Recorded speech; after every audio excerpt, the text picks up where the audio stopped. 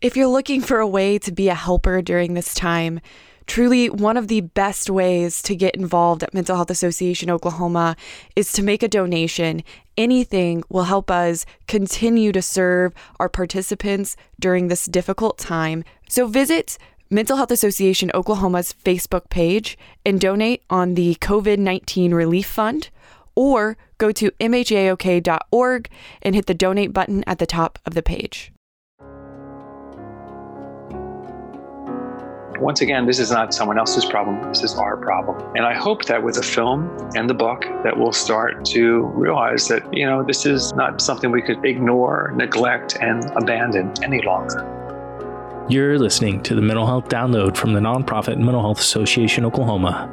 I'm Matt Gleason. Today, our guest is psychiatrist and award-winning documentarian, Dr. Kenneth Paul Rosenberg. So Dr. Rosenberg has directed and produced a new feature-length documentary called Bedlam, which will premiere on Independent Lens Monday, April 13th at 9 p.m. Central Time on PBS, pbs.org, and the PBS video app. And just one more quick note. So Circle Cinema here in Tulsa, Oklahoma has partnered with Mental Health Association Oklahoma to invite you to the first ever Indie Lens pop-up virtual screening with live chat of Bedlam. And so this national screening will feature Bedlam on Tuesday, April 14th at 6:30 p.m. Central Time. You can click on the link in our show notes to go to that and to RSVP. And this is your opportunity to participate in a virtual chat with Bedlam producer Peter Miller and Dr. Ken Duckworth, who is the Chief Medical Officer from the National Alliance on Mental Illness. So I know you're going to love this movie. Bedlam explores the historical, political, and economic forces that have brought about the greatest social crisis of the 21st century, while weaving in Dr. Rosenberg's personal journey, which was profoundly impacted by a family member with a serious mental illness. Filmed over 5 years, Bedlam brings us inside one of America's busiest psychiatric emergency rooms, into jails where psychiatric patients are warehoused, and into the homes and homeless encampments of members of our communities with serious mental illness, where silence and shame often compound personal suffering. Bedlam follows Dr. Rosenberg's book with the same title, published by Penguin Random House. The film and book feature over 100 interviews with mental health experts and 100 interviews with patients and families. So with all that being said, Dr. Rosenberg, thank you so much for being with us today. Thanks, Matt. Great to be here. I have a million questions and we have limited time. And so I want to give you a platform for you to talk to an audience, which, our audience is mostly mental health advocates. A lot of us have family members who have been directly affected by mental illness. So, if you are on a stage at a conference, I really want you to give that message to them. Sure. Well, I think that, mental health and the lack of mental health care, particularly for people with serious mental illnesses, that's 4% of the population. That's people with schizophrenia, serious bipolar disorder, suicidal depression, severe personality disorders, is our greatest social crisis. As a society, as a profession, I'm a psychiatrist practicing in Manhattan.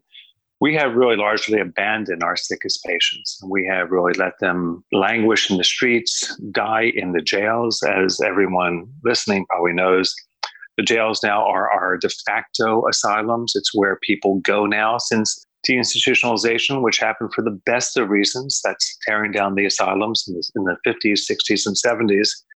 Since that time, we've really not deinstitutionalized people. We've trans-institutionalized people. We've taken them from one bad institution to a much worse institution, the jails, the prisons, and the streets. And I think we've largely abandoned those folks. We're now in the midst, as we speak, we're in the midst of a terrible crisis, the COVID-19 crisis. Really horrible for many, many people, a lot of tragedy in the world. But I think that it's probably, particularly difficult for those people who have serious mental illness. They're not getting the treatment they need. We are all kind of bored as hell because at the best, we're bored as hell because we're, sheltering in place. Well, if you have a serious mental illness and you're homeless, you have no shelter to put in place. So I think that now more than ever, we realize that there is, as we say, no real health without mental health. And particularly in the light of the COVID crisis, I think we all realize that because of the stress. And if you put a serious mental illness on top of that stress, you can only imagine what, 4% of the population is dealing with. And by the way, when I say 4% of the population, it's a very strict definition. That's people with schizophrenia, bipolar disorder, and severe disorders. But it doesn't include the 15% of people who have substance abuse. They're not included in the serious mental illness. So, when you look at it in a broader way, nearly 20% of the population has some serious encounter with mental illness that needs to be addressed. And 50% of us on a good day, not to mention these very, very challenging days, 50% of us on a good day need some psychiatric care at some point in our lives. So once again, this is not someone else's problem. This is our problem. And I hope that with the film and the book that we'll start to realize that, this is not something we could ignore, neglect, and abandon any longer. Yeah. I don't want to ruin the film for anybody who hasn't seen it, so I'm not going to ask you too many specific questions about the people that are in your film.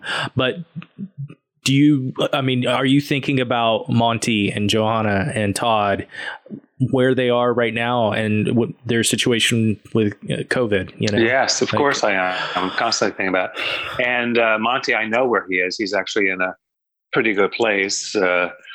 Patrice got it's a spoiler alert, but maybe people listen to this after they watch the film or read the book. Patrice got an ability to, she is his conservator. So she has put him in a hospital and he's actually in a good place. I visited him twice or maybe 3 times since he's been there. So Monty's in a good place, thank God. And he's doing very, very well. He's just, as you know from the film and the book, he's just an incredible person. Johanna's doing pretty well too. Johanna and I speak every few days. She also has a conservatorship from her dad, and she's doing pretty darn well too. Delilah, the young girl, is doing very, very well. I speak to her frequently. I saw her at a screening not too long ago in Los Angeles. Todd, unfortunately, I have not been able to find Todd. The last time I saw Todd, I went to Skid Row and walked up a flight of stairs in SRO, single room occupancy kind of situation, and could not really, he was not doing well. And I've not been able to track down Todd since. And, he has a serious mental illness. He has no family to speak of. He has few resources. I'm sure Todd is struggling now, and I hope to find him soon. Yeah. So in working for a nonprofit, I work with our media relations and I tell our stories. There's a lot of people that I have met, and I've been there for about 9 years. There are a lot of people who I've met, just as you found, who are amazing people. And, you meet them and that they've been through darkness, and, you meet them at a period of time when, maybe they're doing really good. But then, when you do check back in with them, as recovery is, it's an up and down absolutely wave. And I think that's one of the most profound things about your film, is that you are very transparent and you follow them over many years of their lives, and you see their ups and downs. It's not just a snapshot of they are in crisis or they are in recovery. You see the whole spectrum of what mental illness and homelessness and substance use and the criminal justice system, what it does to people. And so I thank you for that portrayal. And our organization, we talk a lot about people first language, people with mental illness, people experiencing homelessness. And that really comes down to seeing the humanity in people, and your film shows the humanity. And I think that is so important, especially for when lawmakers see this film, when criminal justice stakeholders, all the people that we have to convince to make those changes, they're going to remember Monty and Johanna and Delilah and Todd, and Dr. McGee, these amazing advocates in your film that you portray. And so you have really, and Patrice, Monty's sister. I mean, goodness, what a remarkable woman, and that founded the Black Lives Matter movement. And largely, while you were making this film, it's great you say that, because I thank you so much for those compliments, and it means a lot to me, Matt. But we originally were going to make the film about life in an emergency room, and we were going to spend about a couple of weeks, maybe a month or two in an emergency room, and that was going to be that. But I realized very quickly that that was not the way to tell the story. The way to tell the story was to follow these people over the course of 4 or 5 years, to really know the ups and downs of their lives, what gets them in trouble, what helps them survive, what the system does for them, and how the system works against them, and how half of them end up in the criminal justice system. We didn't intend for that to happen. We just picked 4 or 5 people in the emergency room and we chronicled their lives. But I think that it's fair to say their lives, difficult as they are fairly typical of people now who are getting treatment for serious mental illness. And the problems are multifactorial. It's in the system. It's in our willingness to criminalize and incarcerate people with serious mental illness. It's in the lack of research. In the past 15 years, there's been a 90% decrease, 90% decrease in new drug trials for schizophrenia. Well, that's really insane, no pun intended, because schizophrenia has not exactly gone away. So there's a lot that needs to change. And I think that in order for us to demonstrate what needs to change, we've really had to follow people for a while and talk about the problem. You also mentioned Patrice and Dr. McGee, who turned out to be great heroes in the film, and also Dr. Dias, who turns out to be a great hero. We didn't pick people to be heroes. We just, followed a doctor and a sister. And Monty's sister, who, as we see in the film, co-founds Black Lives Matter, really, for Monty and for people like Monty, a story that America does not know. We didn't intend that to happen. When I met Monty's sister now 7 years ago, she said, I'm an activist. There are some things I want to do. I was like, good for you. I hope you have some luck, but we're going to film you, regardless of whatever the heck happens. And because we really are not interested, in you per se, but you happen to be the sister of someone in our film. And lo and behold, Patrice in our film over the past 7 years has, I think it's fair to say, become the nation's #1 mental health activist. Really, single-handedly almost, with support from many, many brilliant people. She spearheaded stopping the mental health jail in Los Angeles, the $3.5 billion jail, and is pushing Los Angeles more towards community mental health. So, these things have really kind of transpired in the course of making our film, oddly enough, with our subjects themselves, I'm so excited for journalists and for lawmakers and everybody who sees this film to see that Monty played a key role in the Black Lives Matter movement. I mean, that is so powerful because nobody knows that. So thank you. Lots of thank yous. Okay. We've got about 5 minutes left. So I want to dole out my questions carefully. So I think the big thing is if I give you the magic wand and I say, you can fix these systems, and I'm sure you get this question a lot. I know you're probably going to talk about early intervention, which I appreciate you talking about in the film. That Dr. Dias says that we have to have early intervention. That is key. But I'm giving you the magic wand, man, and you're going to fix the system. What do you do? Well, it's a great question. It's sort of like if you had 3 wishes, what would you wish for? And the best answer would be, I wish for 100 more wishes. But actually, that is my answer, in fact, because I think there is one single thing that could change this. One single thing that could change this.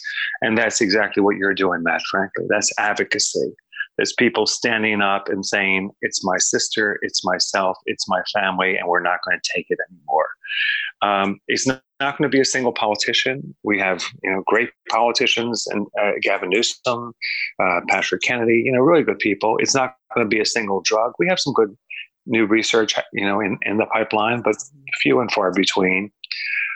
It's not going to be early intervention, because early intervention is good for people who you catch early, but it's not good for people who are sick for a number of years. But what's going to change everything is people doing exactly what you're doing now, Matt. It's advocacy, it's activism, it's people marching and stopping the flow of destruction, as Patrice has done in Los Angeles, and demanding change, as many people are doing around the globe. Yeah. When this wins the best, documentary Oscar, which it should, what will you say on stage?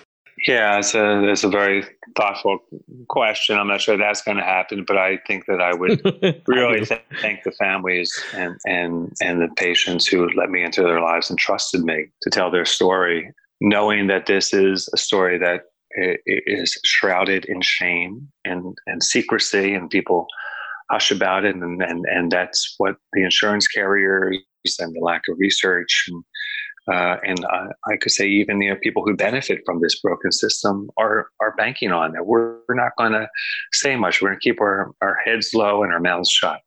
So I'd say that this film marks a watershed moment for us in mental health advocacy, that we're not going to take it anymore, and we're going to demand change.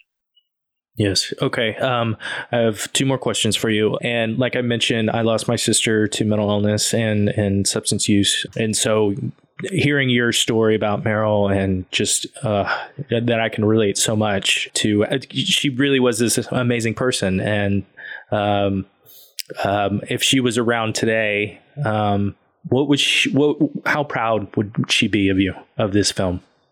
Well, it's another great question. I think that Meryl in heaven is very proud of the film. I think Meryl, when she was on Earth, was ashamed of her illness and said, "There's nothing wrong with me. Stop bothering me.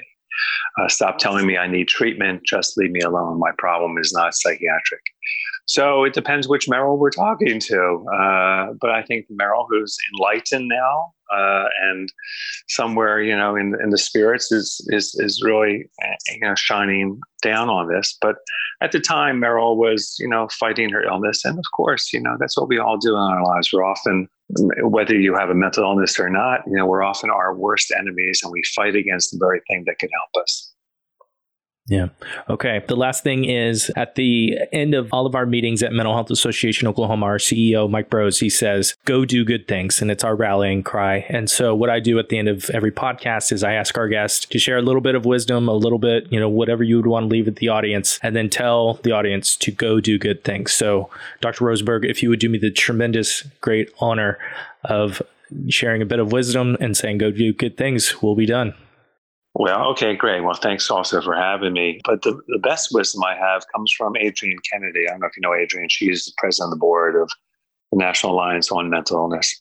And she's become a good friend. And Adrienne says whenever she goes to the grocery store, she tries to talk about her late son who died from a serious mental illness at least 5 times. And she says, "Oh, my son would have liked those groceries," or "How are you doing today? I'm thinking about my own son." So it sounds like a sort of simple and maybe almost silly thing to do, but Adrienne makes sure that wherever she goes, she lets people know that she is a proud mother of someone who has a serious mental illness, or in her case, had a serious mental illness because he passed away.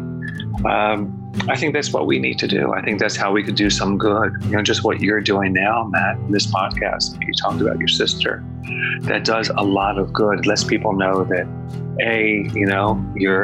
this illness is not outside of us; it's inside of us and our families. And secondly, it lets people know that you're not gonna hide out. You're gonna stand up for what you believe in. So I would say we could do a lot of good by continuing to do what people in your group are doing, which is stand up for good. Awesome. And if you can just say, go do good things, that would be fantastic. Go do good things. Oh man, you have already done so many good things. You are going to continue to do good things. Dr. Rosenberg, thank you so much for your film, your book, your advocacy, for everything you've done. Thank you so much. And you have a wonderful day. Great. You too. And hope to see you in Tulsa one of these days. Yes, sir. All right. Bye-bye. Take care. COVID-19 has impacted the people Mental Health Association Oklahoma serves every day. People impacted by mental illness, homelessness, substance use, and justice involvement. And we continue to serve the most vulnerable in our communities, but that's coming with many unexpected expenses.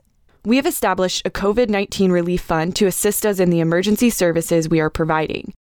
Help us serve our participants in need of rental assistance, mental health care, food and shelter, and other basic necessities. Go to Mental Health Association Oklahoma's Facebook page to contribute, or visit our website at mhaok.org and hit the donate button at the top of the page.